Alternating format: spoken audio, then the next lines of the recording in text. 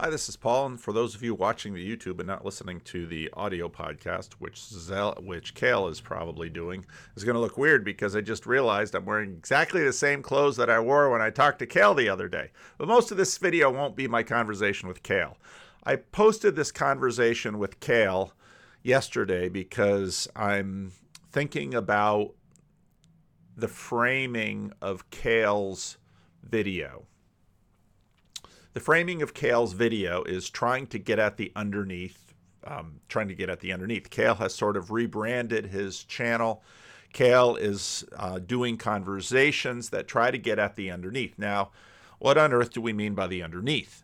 You can see the little AI generated thumbnail I put on the podcast on the video. Ugh, darn dyslexic. I can't do it. Okay, down, up. This one. Okay, there we go.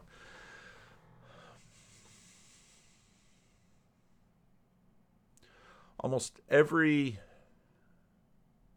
human framing, religious, substantive debate has to do with what is underneath, has to do with what is not visible directly to us. And in fact, it's even the case that there've been I've heard some videos where they've talked about it was on Homath. It was on Homath where he was mentioning that there are sometimes men that are so low on the status hierarchy that they are not even visibly seen by women. Now, I've read a few times a little clip from a very interesting book on Daniel Everett's book, Don't Sleep, There Are Snakes, where he talks about an incident where he and his daughter were living in this village, and a god appears on the far bank, and he and his daughter can't see the god. Everybody else sees the god. They're not crazy. He's been living with them for a long time. He can't see the god. They all see the god. The Homath video talked about how you saw some of this with the Jordan Peterson basketball bouncing ape video, where if you're not looking for the ape, you don't see the ape coming through the video. The Homath video talked about studies and anecdotal reports where men were actually not seen because the women weren't looking for men that were that in their hierarchies and their attention hierarchies that inconsequential that they visibly didn't even see those men. And women will often talk about being invisible in a room. And all of this is tearing down the dream and facile facade that modernity had, that basically suggests that we see clearly and plainly, this sort of Lockean assumption about how attention and cognition works. It's falling apart, and it's going to continue to fall apart as the kinds of changes we find ravaging our culture continue to ravage. Now, I wanted to start a little bit of what Kale said here for the video. You on my show. What this show is really about, or what I'm trying to figure out what the show is really about, is this idea that going into the underneath is kind of a little bit of a play on words, but the idea that there's something subterranean conceptually that is sort of below everything, which kind of gives animation and form to all of that which we see around us, right? And so there's the old. Now, it can be, we can sort of imagine it as below, we can imagine it as above, and below and above aren't exactly the same, but or we can imagine it behind that. Let's let him finish. Notion of, in sort of explicitly theological and sacramental terms, we talk about an outward sign of an inner reality would be a kind of classic definition of a sacrament. And so I want to sort of take that idea as sort of a jumping off point to talk about story and this idea that stories One of the things that I've heard you and other people in the corner talk about is stories are a kind of compression engine or compression machine. And I wanted to talk about it in that term, in that sense. And so the video's on my channel. You can watch the video. You can also watch it on Kale's channel. It's out there to see. I think Kale's channel isn't monetized, so you could probably just watch it. If you don't have YouTube Premium, you can watch it without the ads on Kale's channel. Now, some of you know who Justin Wells is, and what he's doing on his channel, which has very, very few people, is he goes through story structure, and he uses clips from movies, and he sort of does the Hollywood movie thing, but he goes through story structure. And what's interesting is that it's not just structure of stories. Again, in sort of the modernist frame, we would think that, well, stories are just out there and they have these different structures. But at some point, psychology began to ask the question, and this is sort of where Jordan Peterson walks in. Well, why are these patterns discernible? And why, in many respects, are these patterns are within cultures, but they're also cross-cultural, and why do these patterns exist at all? And why is this stuff so powerful? And it's tremendously powerful. If it weren't so powerful, you wouldn't have billions and billions of dollars generated by movies, and you wouldn't, despite the fact that there are whole varieties of discussions about things, you wouldn't in fact have something that they're talking about. And so there is an underneath, there is a top down, there is a behind the scenes, there is something going on. And again, in some sense, modernity wanted to limit the number of things behind the scenes. And in some ways, that was the move that modernity took. Now, often the word being used for that is disenchanted. And so right now there's a big movement to sort of re-enchant. And, well, that's one framing. But I'm sort of taken by Kale's notion of the underneath.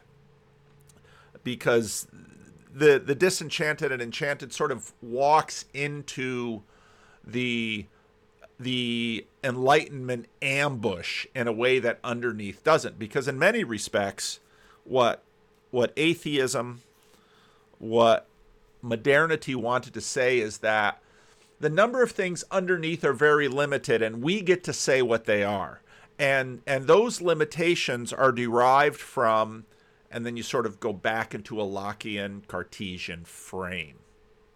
So in many ways, this is all about the underneath. Now, part of what I'm doing in this video is also highlighting some individuals like Kale, like Justin, and we're going to talk about Ted. Because over the last 6 years, I was watching the live stream this morning on Grail Country that Luke's been live streaming on Grail Country, and he had Grim Grizz over, and I was just going back on Twitter a little bit where Mark Lefevre's a little hurt by the fact that he had sort of been exiled by certain corners of the corner at a certain point, and so he's not in the corner. It's like, well, this corner stuff is so vague. But Mark is very much working on many of the same projects that we are. And of course, there are other people not of this corner that are working on the same projects. I reached out to Elizabeth Oldfield because one of the interesting things about her whole project of the Sacred Podcast is they're working on the same thing.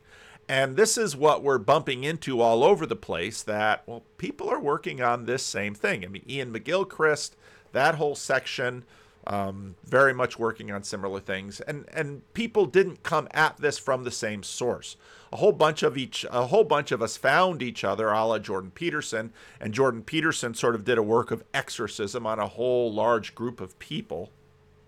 But many of us have been coming at this and sort of found each other, and what we found and created is a space using these tools like YouTube and Twitter, and Luke uses Voxer and some of these other tools. We've used some of these tools to have conversations with each other that we found tremendously important. And we've had these conversations across lines, Christian atheist lines, lines within the traditions of Christianity, other spirituality lines. One of the big things about the corner is that it's been so open, and that doesn't mean that there isn't conflict, but conflict is generative. And I think part of what's made the corner productive is that we've had generative conflict. And conflict maybe isn't the right word. And anyway, it's dialogos, it's what Vervaeke points to, it's all of this stuff. So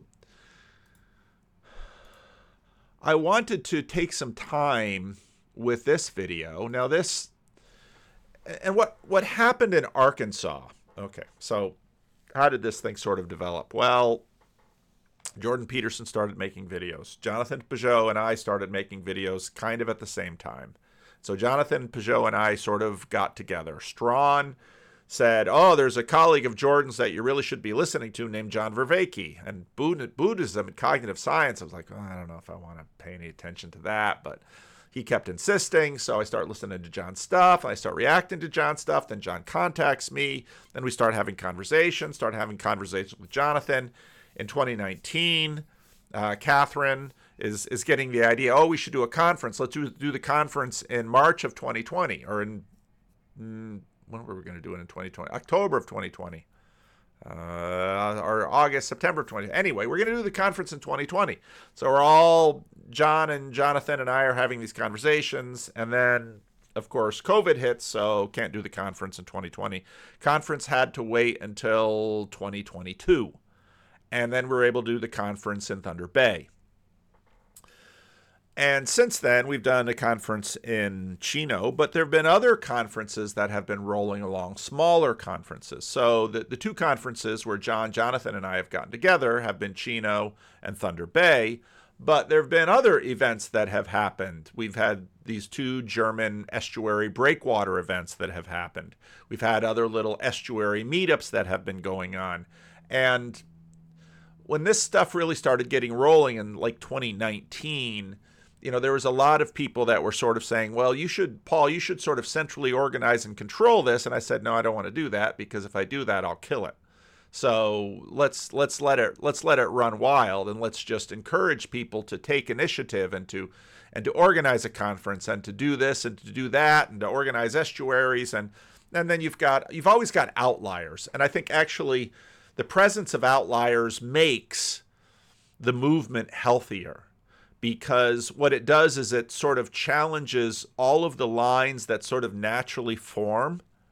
And outliers then mean that there are other lines and other frames. And the multiplicity, although a little bit chaotic, is actually helpful for the ongoing growth of the movement. So Ted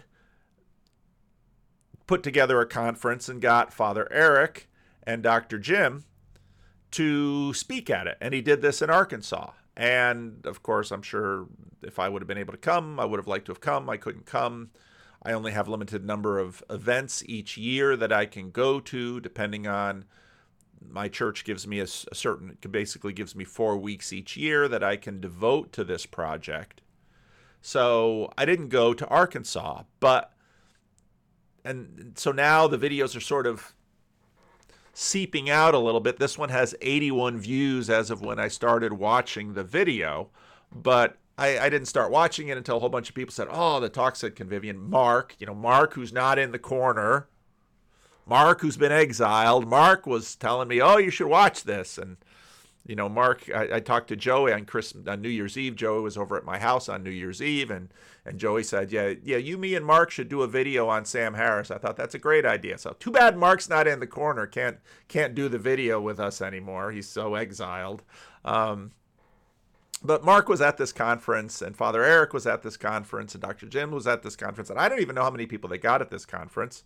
We had this other conference in Washington, D.C. last summer, which was a great conference where we had Marcus from Ireland and we had Joe, Just with Joe. He was there, and Father Eric was there. And so we're doing these small conferences, and I think these small conferences are absolutely tremendous. I can't go to all of them. None of us could go to all of them. And of course, the Symbolic World Conference is coming up in February. It doesn't look like I'll be going to that one.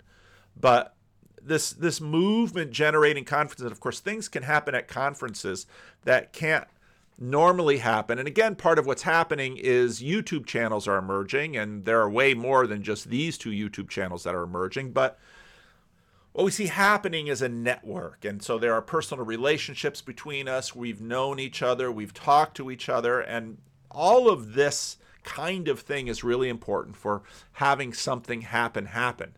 And I was today? Luke was talking about he was using Inkscape language, and it's like, gosh, what is he? I kind of have a sense of what he means by Inkscape, but so that's what Ted was talking about. So let's listen to some of this, because I think actually a lot of this is sort of good on-ramp. And what I think people should take from this, and one of the things that as you dig deeper into the corner and begin to discover is that so Luke is doing something, and Grizz is here with his Gilligan hat on, and others are coming in. And of course, Chad is here, and the more people participate, the more they are known. But there's no central knowing. I can't name everyone who participates, but there'll be other little. Again, I always picture it sort of like tidal pools in an estuary. And that's exactly what you want to have happen, because it's in the context of these individual relationships that really good things grow and then sort of level up into other areas, and language goes out, and things develop. And this is exactly the kind of thing we want to see. Okay, we're going to start, and Ted's going to read poetry. Now, as I was thinking about this today and thinking about what poetry means and how it works and the function it serves, I think it has a lot to do with, I think poetry thrives when the structures underneath have sort of deteriorated or let go, and new structures need to emerge. And the kind of looseness that poetry relies upon is important, and then the new connections that grow. When you think about, let's say, a broken bone, when a bone breaks, obviously there's a sever, there's a physical dislocation, and then when they set the bone so that the bone will heal. The tiny little things will find each other and will mend. Now, I would imagine that in many ways, especially if the bone isn't set well, there'll be all kinds of new associations that go into that functioning of the bone that is mended. And part of what we have going on right now in our culture, thanks to the internet and thanks to a whole bunch of things, is that all of the associations that were cemented for the last 500 years in modernity, many of them are coming undone. And new associations need to be made. And they're not going to be made exactly how they were made before. Otherwise, we wouldn't have the break and the rupturing. But again, it's more like an earthquake where there's sort of a shifting. And, well, let's listen to him. He's going to read some poetry, and then he's going to talk about what poetry is. And I thought this was really good. That's really what I want to get. That's kind of the only thing I need to say to get started. If you want to know what any of these poems were at the end, just let me know, and I can tell them all to you. But I'm going to start with two poems by Hopkins. And the first one is called As Kingfishers Catch Fire. As kingfishers catch fire, as dragonflies draw flame, as tumbled over rim and roundy wells, stones ring, like each tuck string tells, each hung bell's bow swung finds tongue to fling out broad its name. Each mortal thing does one thing and the same, deals out that being indoor each one dwells. Selves goes itself, myself, it speaks and spells, crying, what I do is me, for that I came. I say... Okay. Now, let's introduce the term word salad, because word salad became a meme of someone's just babbling and it's unintelligible. Well, if anything is unintelligible, it's poetry, right? And when you think about it in that way, you begin to say, well, if that is unintelligible, what is intelligible? Well, intelligibility is a very tight relationship between things. But now remember, in modernity, things are like little Amazon boxes that come via the Amazon truck or the UPS. Or they're discrete. They're a world of objects. They're the things. And modernity was just presupposed that all of these things were mapped and out there. And anybody who walks in a room can see a thing, which is why the start of that book, Don't Sleep, There Are Snakes, is why can't everyone see the thing? Well, why can't we all see the gorilla? Or why can't beautiful women see low status men? Or why can't high status men see low status women?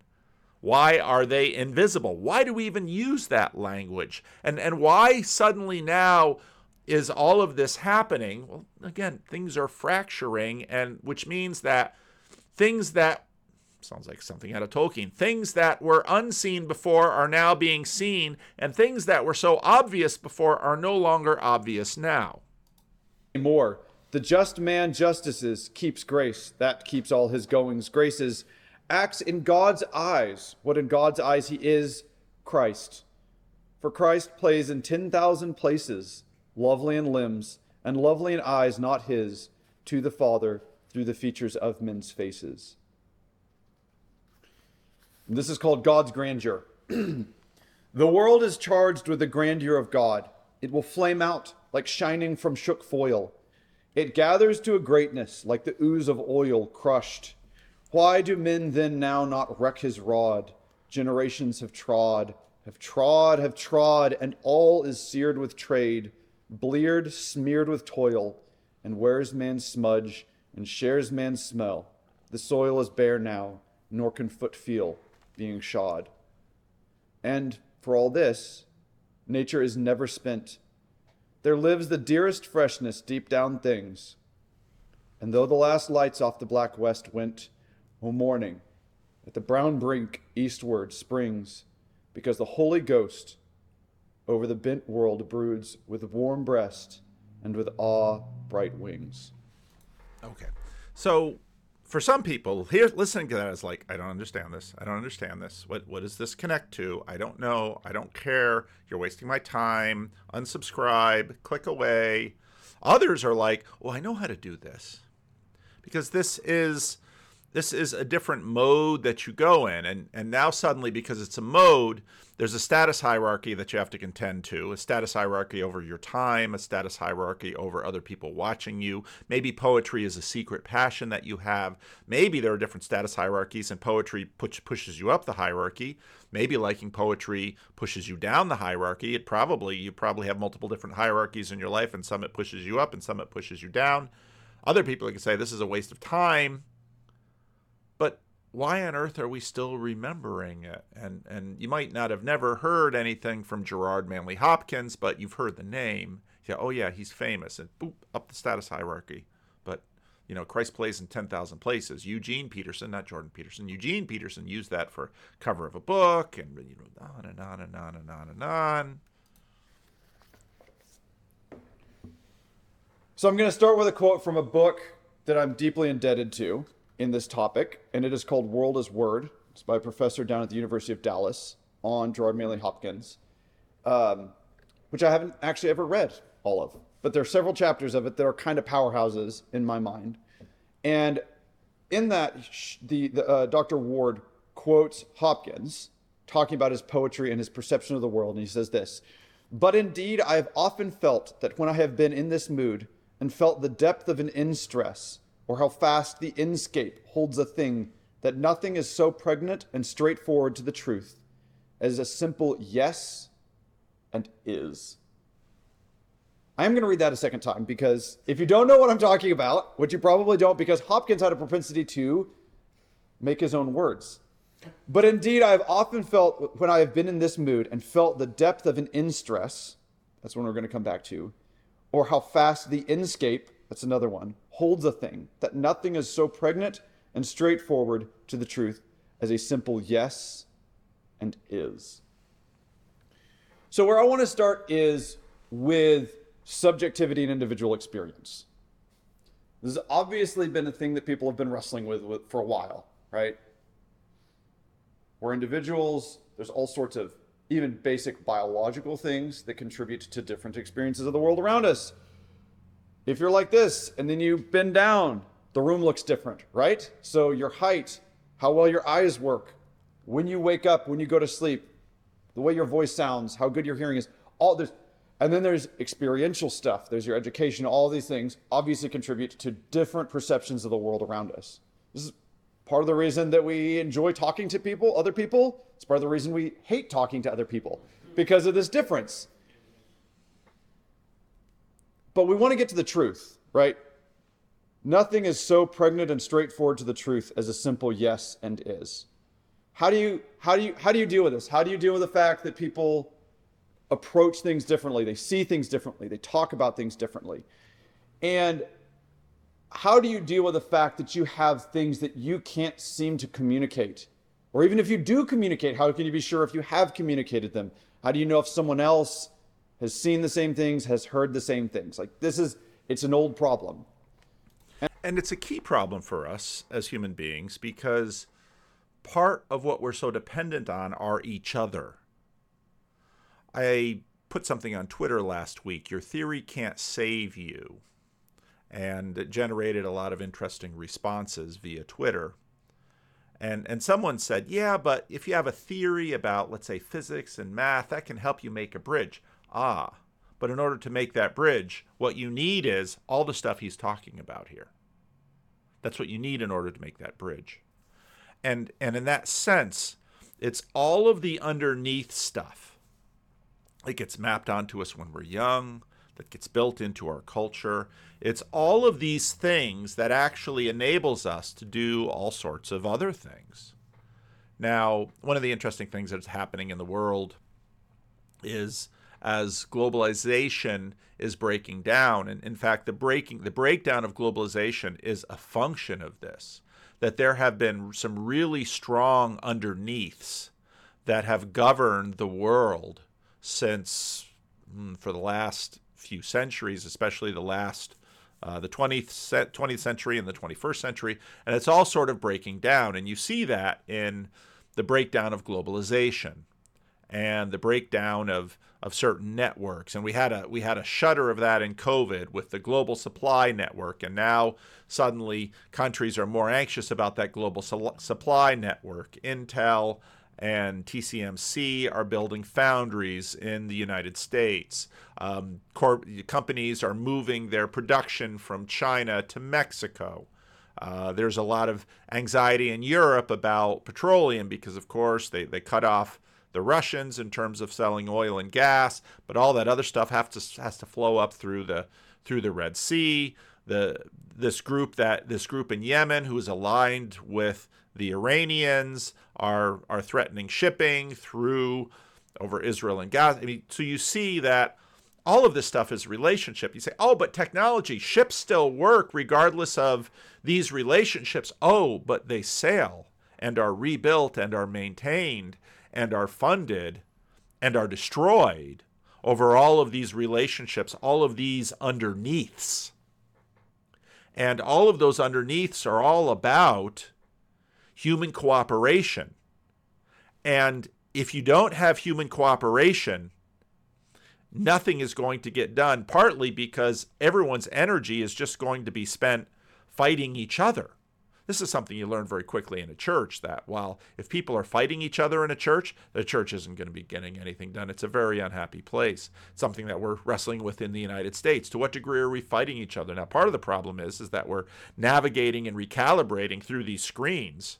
And someone told me yesterday about this meme about Trump smelling bad and him being incontinent and all of this stuff. And I hadn't heard anything of this so then I go ahead and Google it. Oh yeah, but that's a different echo chamber.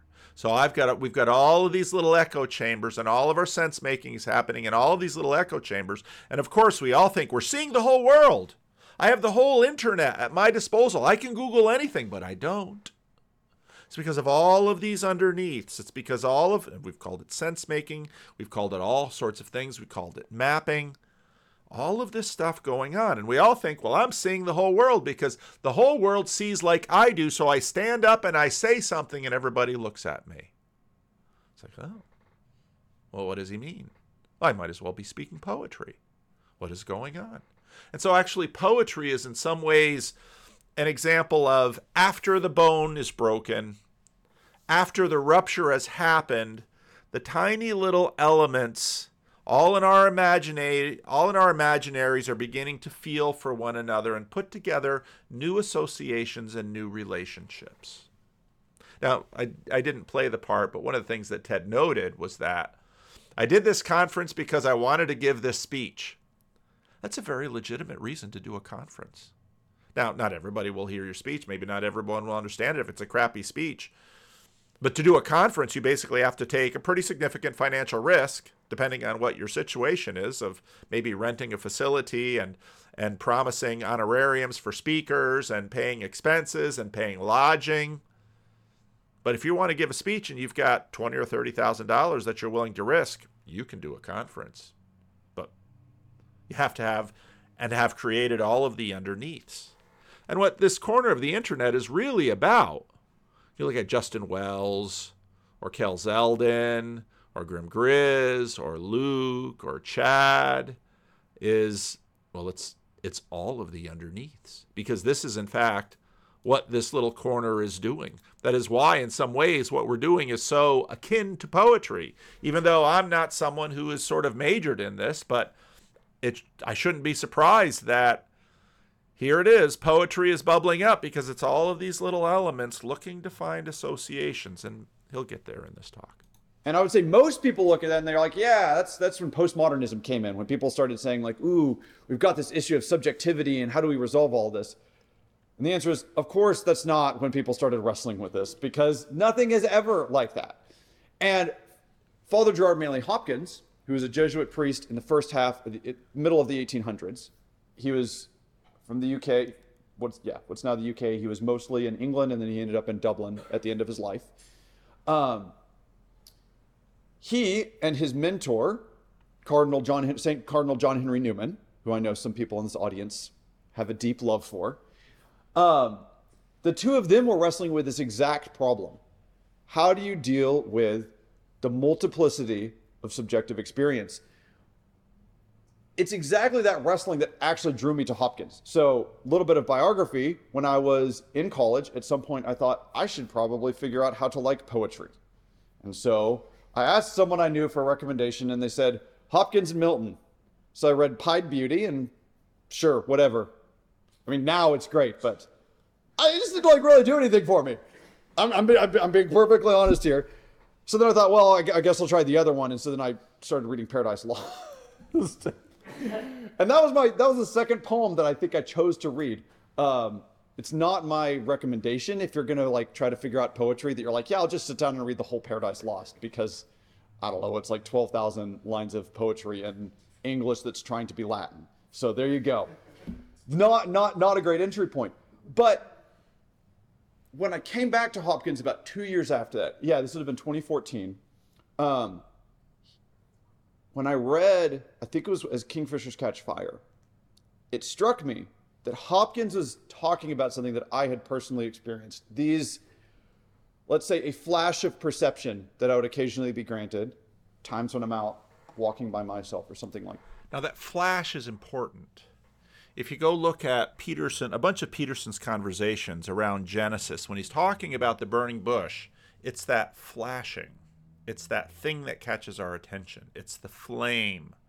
It's this. That's what it's like. It's like a flash. It's an enlightening. Look at all the associations. Think of all the little things looking to. Okay, let's find connections. That, Wordsworth, the poem that Emma read from Wordsworth, right?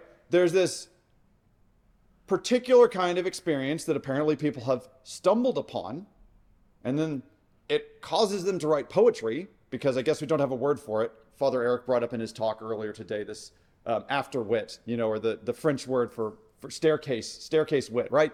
There are these things that we're trying to get a hold on, right? How do we talk about that feeling, right?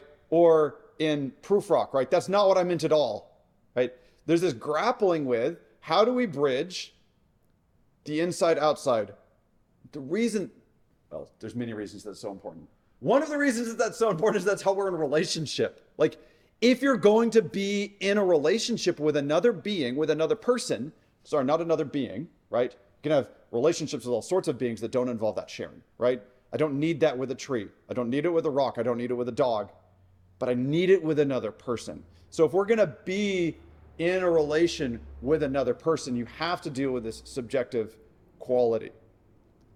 So Newman and Hopkins were dealing with this, and they're trying to figure out what do we do with this multiplicity of personal experience. And this is what Newman came to. He came to this idea that there are many possible apprehensions that are proper to a single entity. And I'm reading a quote. If this sounds stilted, that's why, because it's a quote. This is written language, not spoken language. Since a reality is what is intelligible to any person, everything real has latent in itself an endless store of real apprehensions that people may learn to know. A relative infinite, such as Hopkins finds in the human soul. Okay, so that right there, a relative infinite.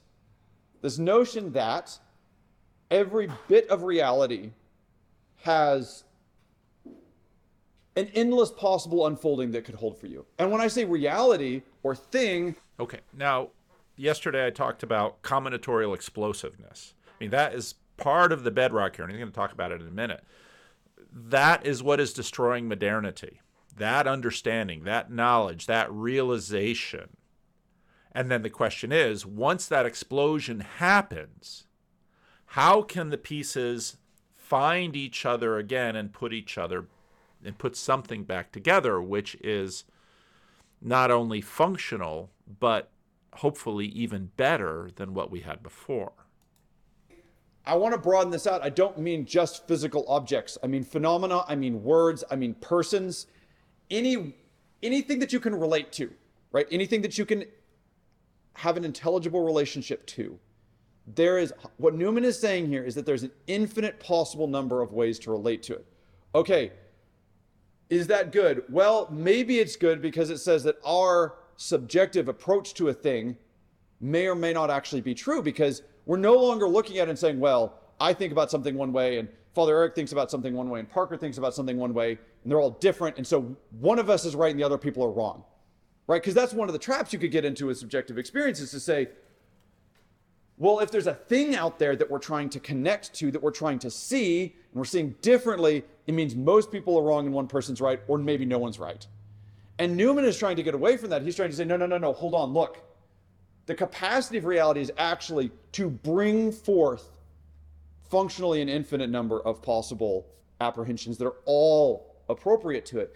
And you can think about this on a basic level, and you can think, okay, a great example is a tree. Again, why is a tree a great example? Because you could go out in one day and look at it many times, and the light is changing over the course of the day, right?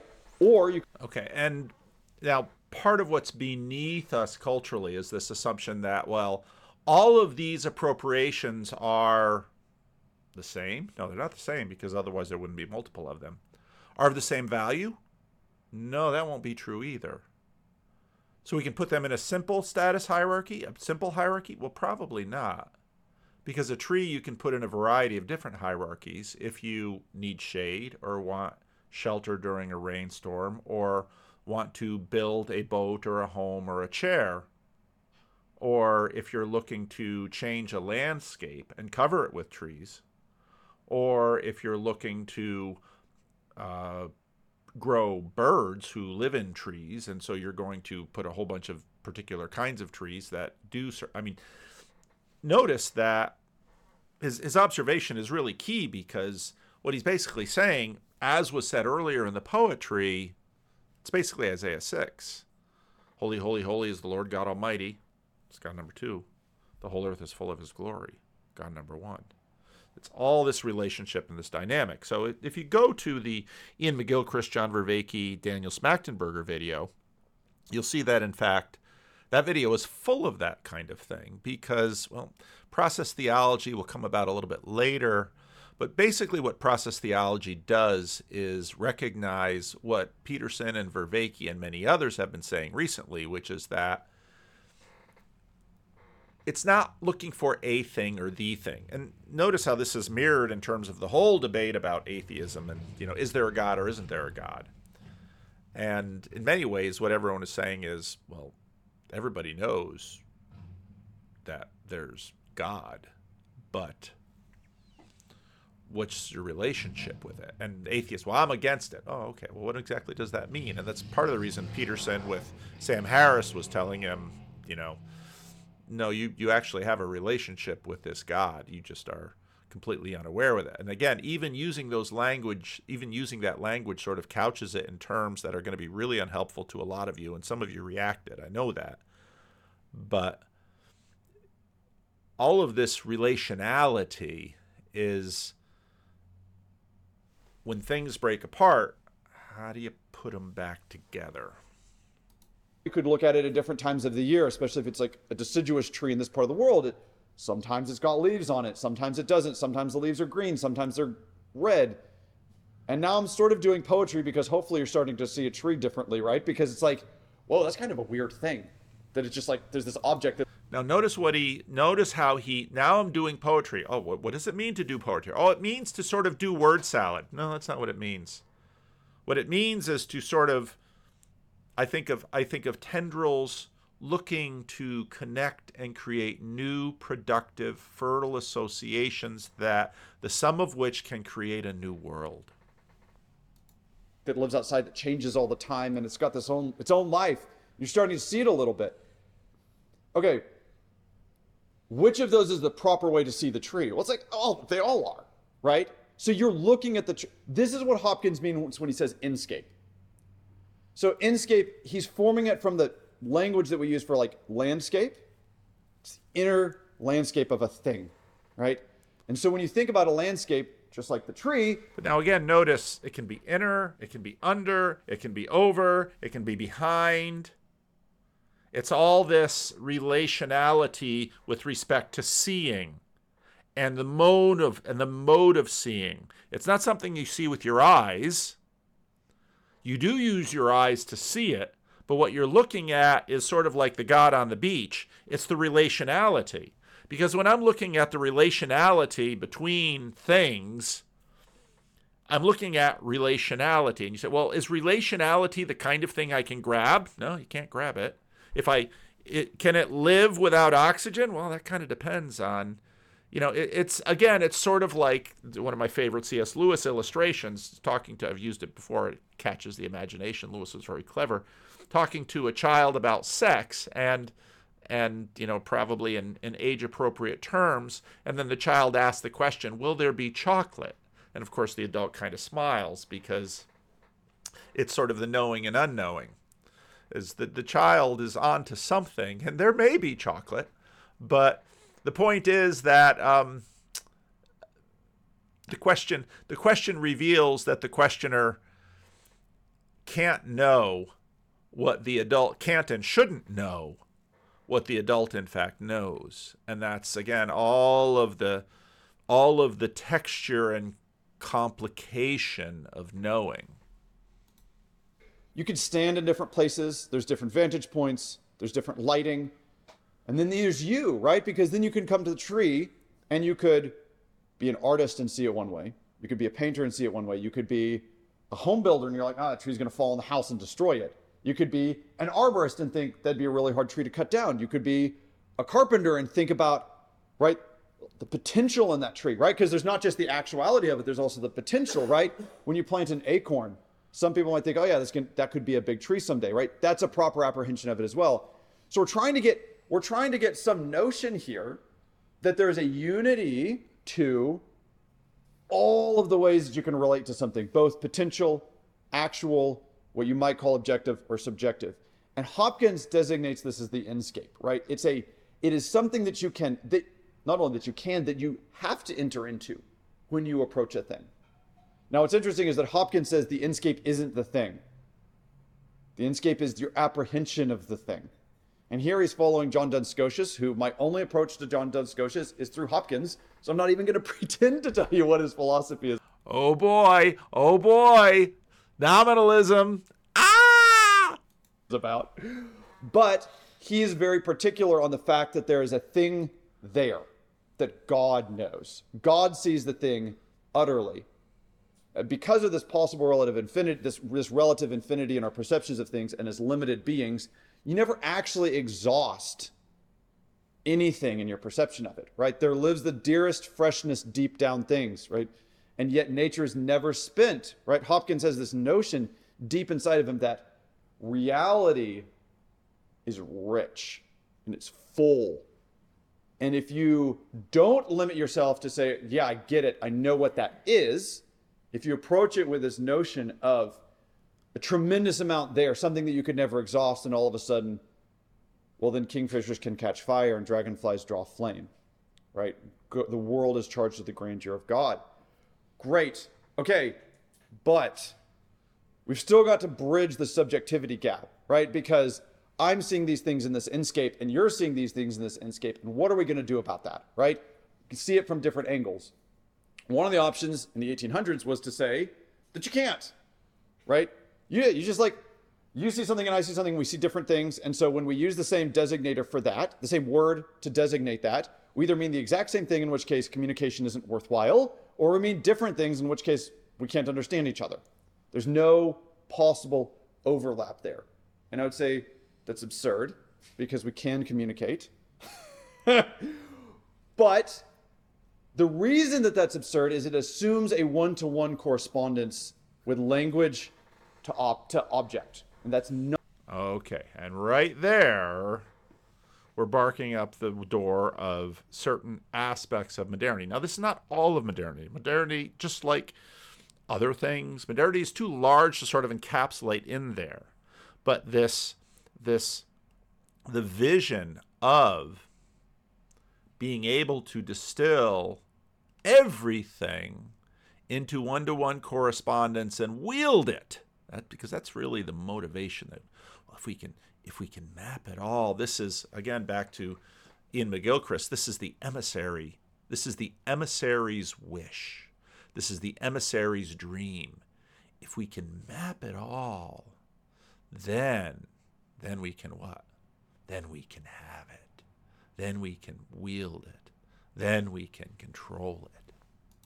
Not how language works, but how the alternative is a many-to-many correspondence. And I'm indebted to Mark for bringing this up. So thank you, Mark. I appreciate that. Or what the way language. It's too bad Mark isn't in the corner. He was in the room in this tiny little conference in what I would call this little corner of the internet. I wasn't there. Vervaeke wasn't there. Jonathan Peugeot wasn't there, but language works is it's a many-to-many correspondence. And I would say that it becomes more clear when you start doing poetry, right? Because then you say, oh, what does Eliot mean when he says a patient, right? This patient etherized in the sky. What does that mean? And there's the sort of shallow answer is to say, oh, well, he means God.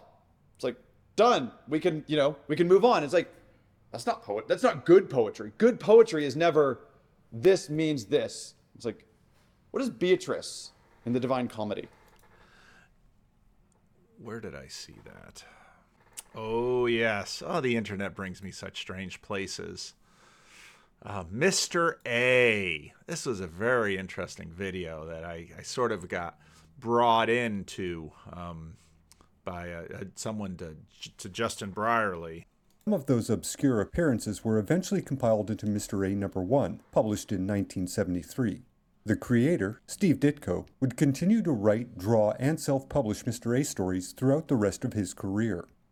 Even with a casual glance, one can easily determine that Mr. A is not a traditional comic book hero. He neither has superpowers nor an origin story. One day the intrepid, morally rigorous reporter, Rex Grain, decided to put on a white mask and an all-white suit. Then he began to dole out justice with his fists and a gun. There's no inciting incident. There's no call to action. There's no training montage with a new wave soundtrack. There's just some guy with too much free time who is driven by the need to force others to conform to his beliefs concerning proper moral behavior, or suffer the consequences. Mr. A's civilian identity is basically indistinguishable from his hero identity. The white mask he wears to disguise himself is literally his own face, displaying a disdainful, condescending expression. If you think about it, I mean, this is just amazing. You can't make this up. it's not really a mask. It's a frozen declaration of what Mr. A feels towards those he deems criminals. It's probably more accurate to call Mr. A a comic book protagonist, not a hero. And Mr. A's primary antagonist is, roughly, everyone who isn't Mr. A.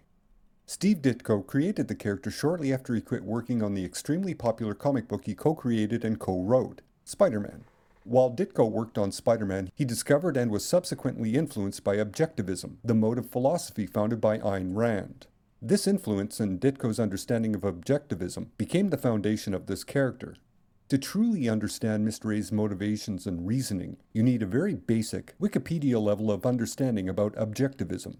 Luckily, the founder of objectivism, Ayn Rand, summarized the philosophy herself in the afterword to Atlas Shrugged, so I can just directly quote her.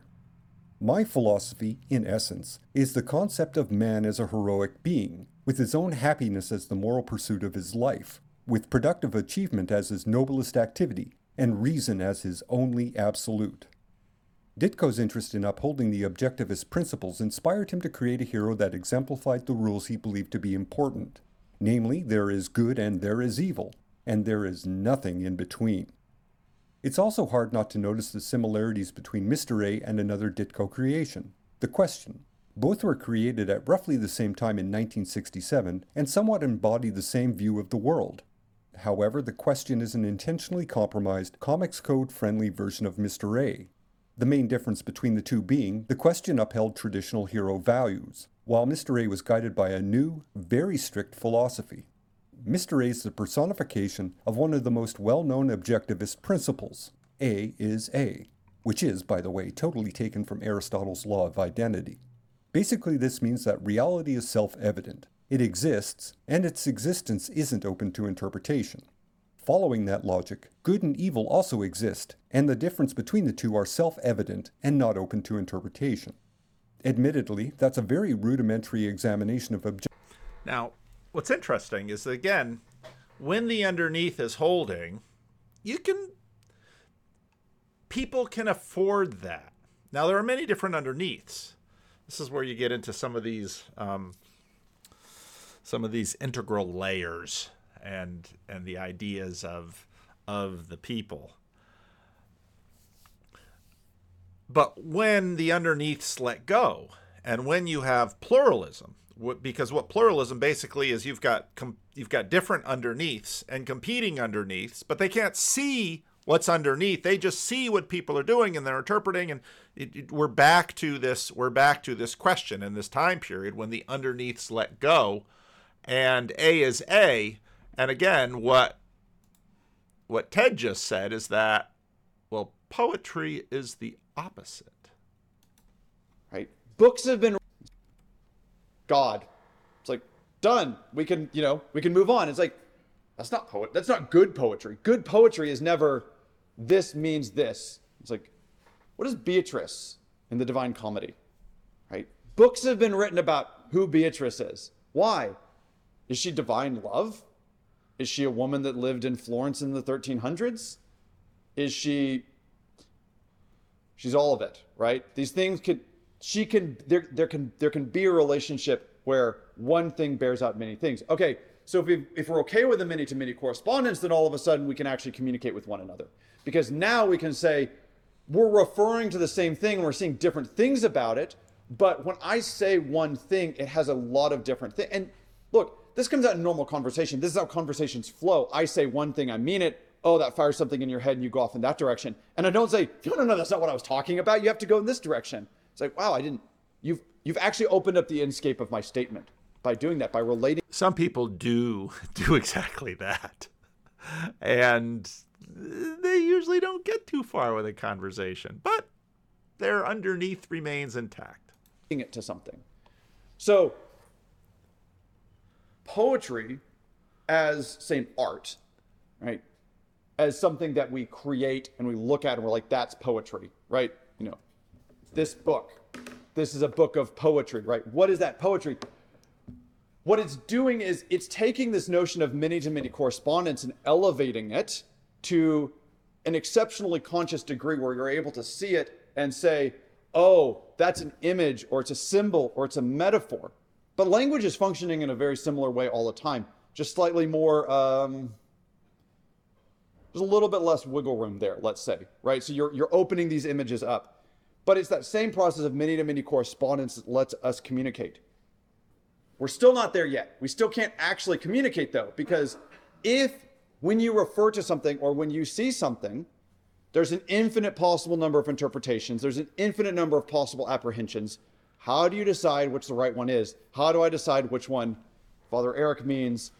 Now, some of you are going to complain about his use of the word infinite, and I agree with you. So you can leave the comment, and I'll see it. And I'm just saying I agree with you. Infinite is a particular thing. There's probably not infinite, but it's a number too large for any of us to deal with within the tiny time frames of our lives. Which one? It's the problem of attention. I mean, spoiler, there it is, right? This is a lot of the people in this room are here because of Pageau, Peterson, and Vervaeke. And I would say probably the fundamental insight that the three of them have together is it's not intrinsically obvious where you should give your attention in any situation. So I was thinking about this example of cutting down a tree. I think we were talking about this last night. And in the act of cutting down a tree, there are certain things that are really important to pay attention to, like how's the top of the tree moving? Can I feel the wood fibers in it popping? Are there people nearby? Right? These are the things I should be paying attention to. I shouldn't be paying attention to what color are my pants? What am I going to have for dinner? You know, what year model is that car that just drove down the road? These are all things that how many blades of grass are there within a square meter of me? It's like, and it goes on and on and on. And you have to say, okay, I have to organize my attention some way. And with felling a tree, it's pretty obvious because we've kind of got some things baked into us like, I don't want to die and I don't want to cause mayhem, right? And so that I can go from there and I can start to order my attention. But when you move out of these very, like, let's say, proximate tasks, when you move out of that into more unbounded space, then it becomes a lot harder to order your attention. So my thesis in this first part is essentially this, that poetry works to order your attention. And not just in the sense of, what do I do in this room? Who do I pay attention to? What do I pay attention to? But within that thing, what do I pay attention to about it, right? What are the right ways to relate to something? When I look at it, what should I see? What could I see that I've never seen before? It broadens up that landscape and then it orders it. And it doesn't just prioritize it, let's say. It also continues to form those little connections, which are the rehealing after the rupture, which is why poetry is so perennial and it rises and falls, because it rises and falls based on the need we have to, our associations have been broken. Now we need new associations. And again, they're not one-to-one. They're multiple. And there, in fact, are stacks. And this is the same thing that Father Eric was talking about with language, right? If you don't have a word for it, it's harder to see it, okay? There are certain things that we have words for, right? Individual words for, because we have a limited... Okay. If you don't have words for it, it's harder to see it. I've been doing a lot of thinking about naming. Adam names the animals. So part of my text this week is the beginning of the Gospel of Mark. They went to Capernaum. Jesus has called Peter, James, John, Andrew. They went to Capernaum, and when the Sabbath came, Jesus went into the synagogue and he began to teach. The people were amazed at his teaching because he taught them as one who had authority and not as teachers of the law. Now, right away you should pause there and ask yourself, what's going on that the teachers of the law didn't feel they had authority? People didn't feel they had authority, but they felt Jesus had authority. Now, when we read that, we all can sort of identify with that, because we've heard people that sometimes we heard this person, they seem to have authority, and this person didn't seem to have authority. And so but we don't know why. And sometimes we may decide that we were wrong. And I mean, that's all part of sort of human discovery and what it means to go. But right, people seem that Jesus had authority. What does that mean? And I'm going to bring back in my Tolkien Middle-earth thing. Tolkien has a degree of authority over Middle-earth. Now, Tolkien is a sub-creator. He doesn't have endless authority over Middle-earth. But he's got a degree of authority over Middle-earth. Because if Tolkien misuses his authority and, in a sense, writes things or makes decisions about characters and people and places that break it, then the spell is broken and Middle-earth sort of evaporates. So in that sense, Middle-earth is dependent upon Tolkien's sub-authority beneath another authority that is sort of hard for us to think about. Because again, you can say, well, I can sit down and I can write any word I want. And there's, I can make up my own words. I can do this. Yeah, you can do all that. You're sitting in front of a keyboard. You have all these different keys. You can press any key you want into Notepad or Word or what have you. But this is exactly what Ted is talking about, but it's not going to begin to build something. And so when Tolkien writes about Middle-earth, what's amazing is that he has built something. And part of course, what everybody knows about Tolkien is that Tolkien has done all of the sub-creating before, all of the backstory of the elves, and he's connected that stuff to the northern stuff that the Inklings, that Lewis and Tolkien were so interested in. And so he's been weaving all of this together so that, for example, when Tolkien has to tell stories to his children, he starts talking about hobbits and goblins. And The Hobbit is a children's story. And he writes it, and it sells. And then the publishers come and say, well, do that again, because it's sold. Oh, okay.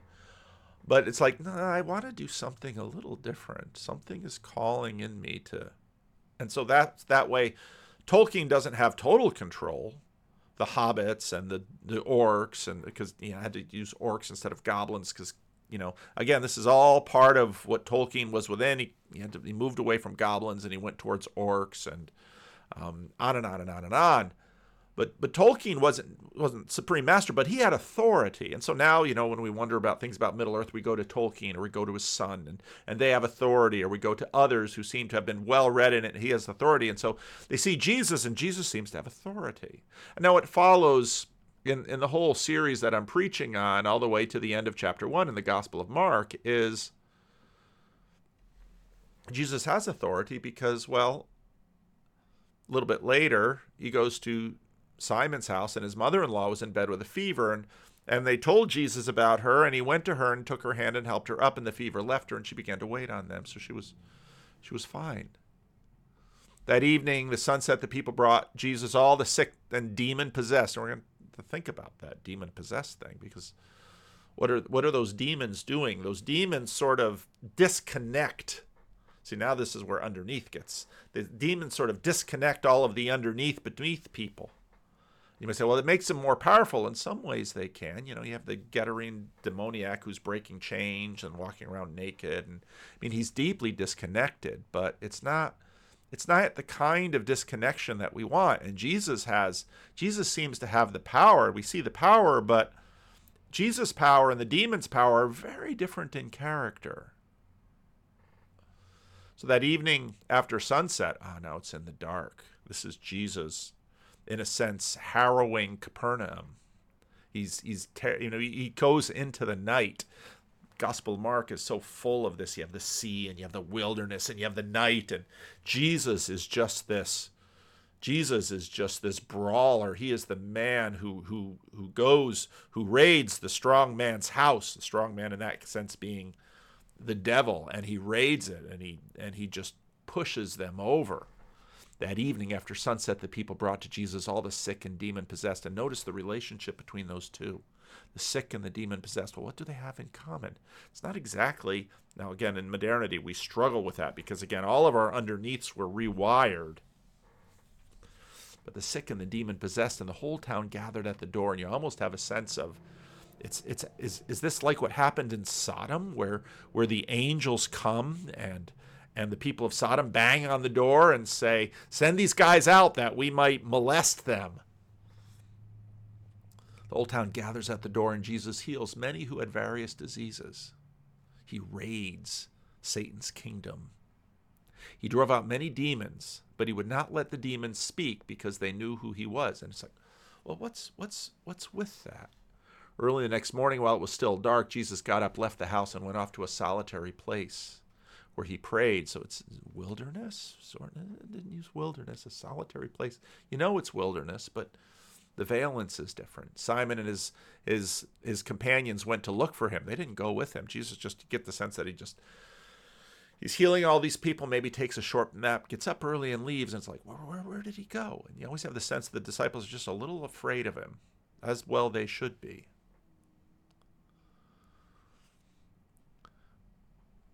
And when they found him, they exclaimed, "Everyone is looking for you." Yeah, they're looking for me because I did what I did.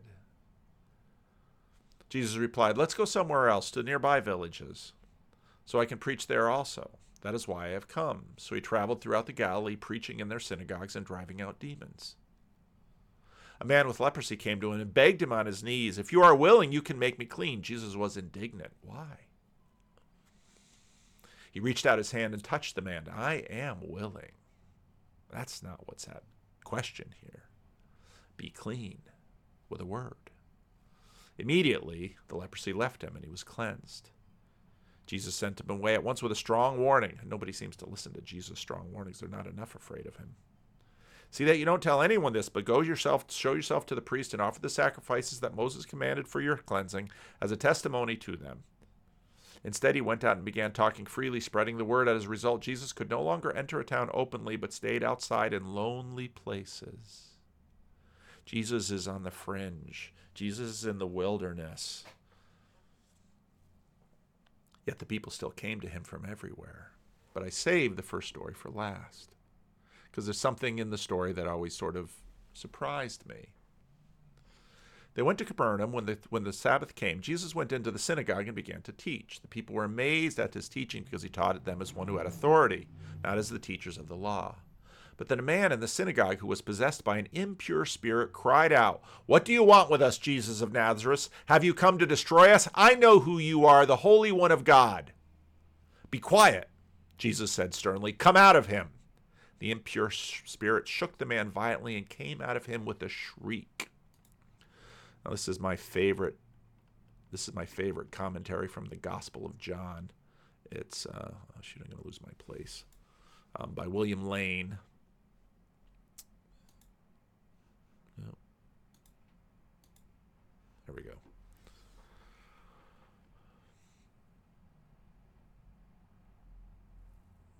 The authority in view is not merely the power to decide, but to compel decision.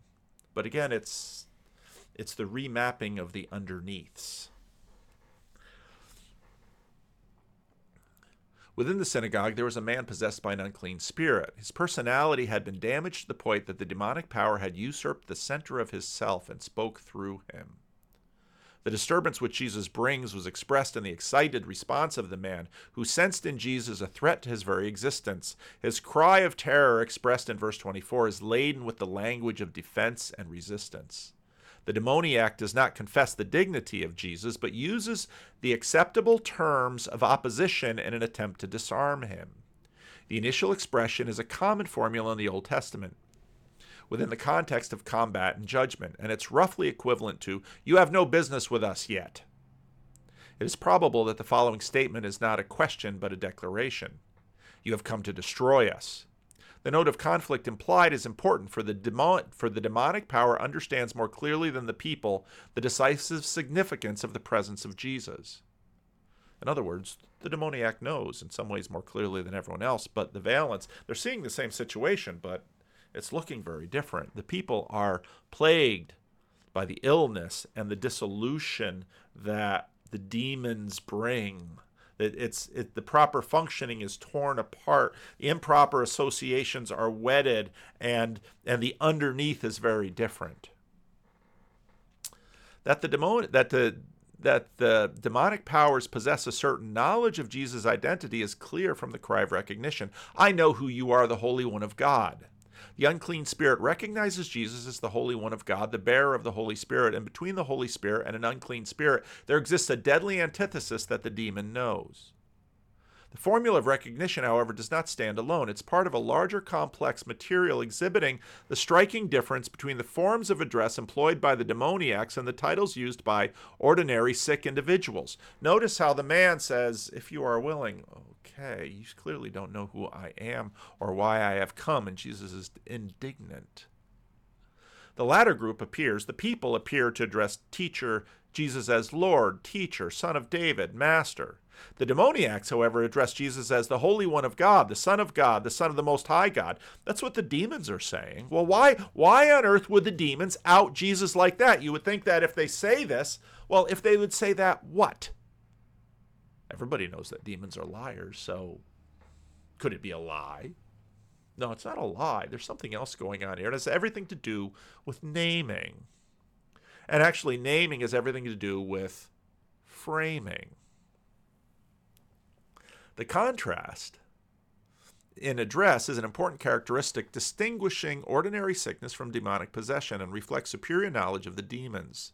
The recognition formula is not a confession, but a defensive attempt to gain control of Jesus in accordance with the common concept of that day, and the use of precise name of an individual or spirit must secure mastery over him. And you'll find this there's also all this sort of lore that you can find in Pentecostal deliverance ministries. Well, once you get the name, and you always hear that, and you'd think, when I'd hear that in my younger days, when I was going around much more in Pentecostal circles, it always seemed much more like a magic trick. And now, no, it's not a magic trick at all.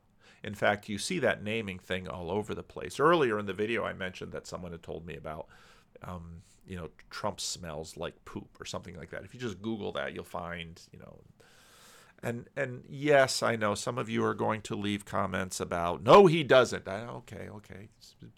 Trump is not the point of any of this. And this is, you don't know what power a name has. Nobody's name has been more powerful than Donald Trump. But what's amazing is that Donald Trump's name is given power by the opposition. Same with Joe Biden. Joe Biden. It's always the opposition that tends to have it rise up. But the power of Donald Trump, especially in the 2016 campaign, was framing. Pocahontas.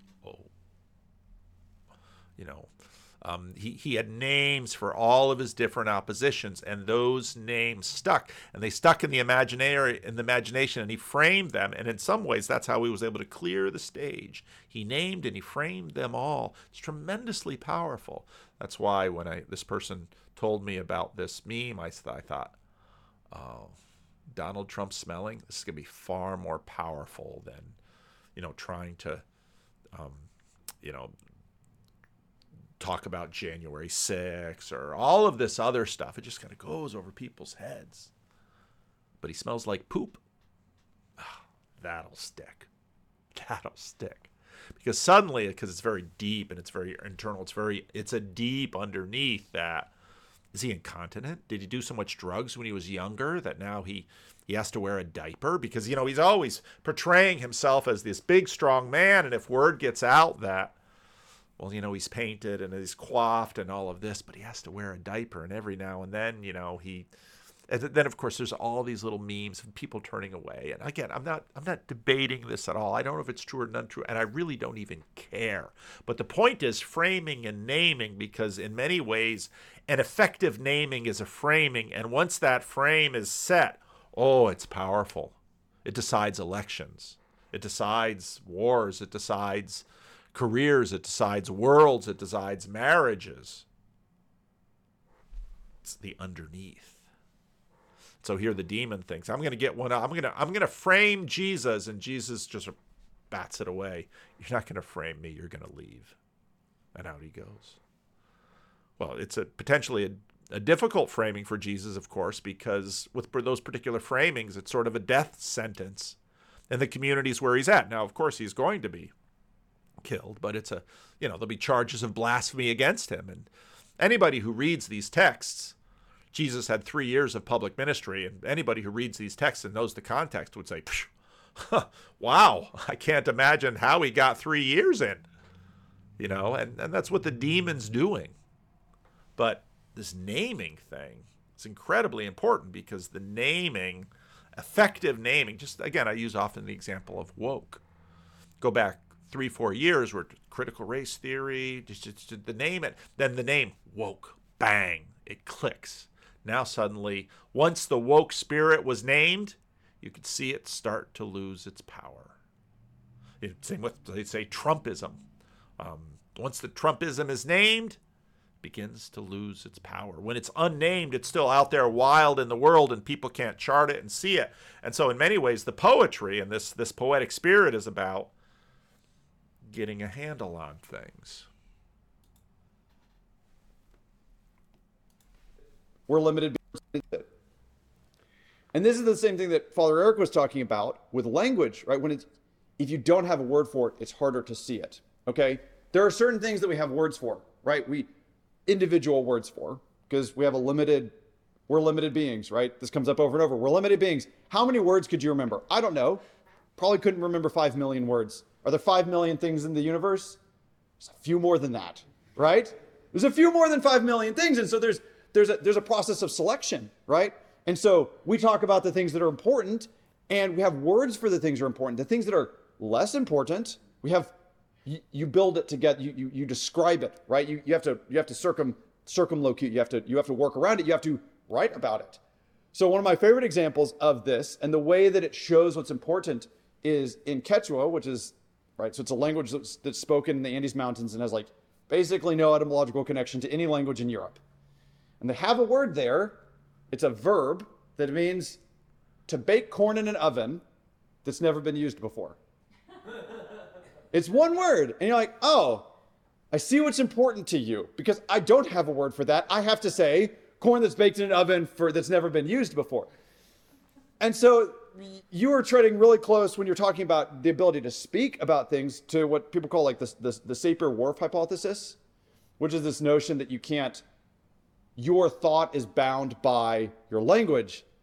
And it's not a hard binding, right? Because obviously you can think things and feel things that you can't express, right? That's not what I meant at all. Again, it's like, how do you feel something that you can't bring out? What language does do, though, is it constrains your attention. So it doesn't limit what you could see or think or feel, but it orders it. It emphasizes it. And so what poetry does is, for one part, is it takes those things that can't be held in a word or have been locked up in a word, right? Your inscape has narrowed with a word so much that you just see one thing, and it opens it up. It takes that one-to-one correspondence with a word and breaks it apart. I think this is part of Peterson's popularity in his early days, was he was doing exactly this with the Bible and with the idea of God. For many, many people, they had this one-to-one correspondence with, say, Bible has a moral interpretation, and that's it. What's the moral of the story? God means this one thing, and he'd walk out on a stage and spend 2 hours. Now, I like when Peugeot and others talk about how, in some ways, morality was overemphasized. But it's not just morality, it's also the function and how things function, and sort of the phase dislocation that happened in modernity and the relocation that is putting peace together now. That probably made no sense, but made sense to me. I was talking about all these crazy ways that you could look at, say, one chapter in the book of Genesis, and people were eating it up. Why? Because he was revealing the inscape of the scriptures. It doesn't mean that he's giving attention necessarily to the right place, but he is opening it up again. So that's the inscape. In stress is a different aspect of that, and that is how you focus your attention. You put stress on something, okay? So Hopkins' notion of perception is actually, it's just beautifully elegant. He says you could look at a thing and see its relation to everything, right? There's depth there, but you're one person, and so you have to focus on something, and that is the in stress. He says, I've often I've been in this mood and felt the depth of an in-stress, or how fast the inscape holds a thing, that nothing is so pregnant and straightforward to the truth as a simple yes and is. The in-stress, that's yes. The inscape, that's the is, right? This should be our approach to reality. This is what poetry helps us do at its best. Poetry says is and yes. I'm only 23 minutes in, but it goes on, it goes on quite a while yet. So the link is below. Poor Ted only has 81 views on this video. And the videos obviously were worth way more than 81 views. And there's a playlist for all of the lectures given at the conference, and I'll put that below too. And well, I'm out of time, but let me know what you think. Leave a comment.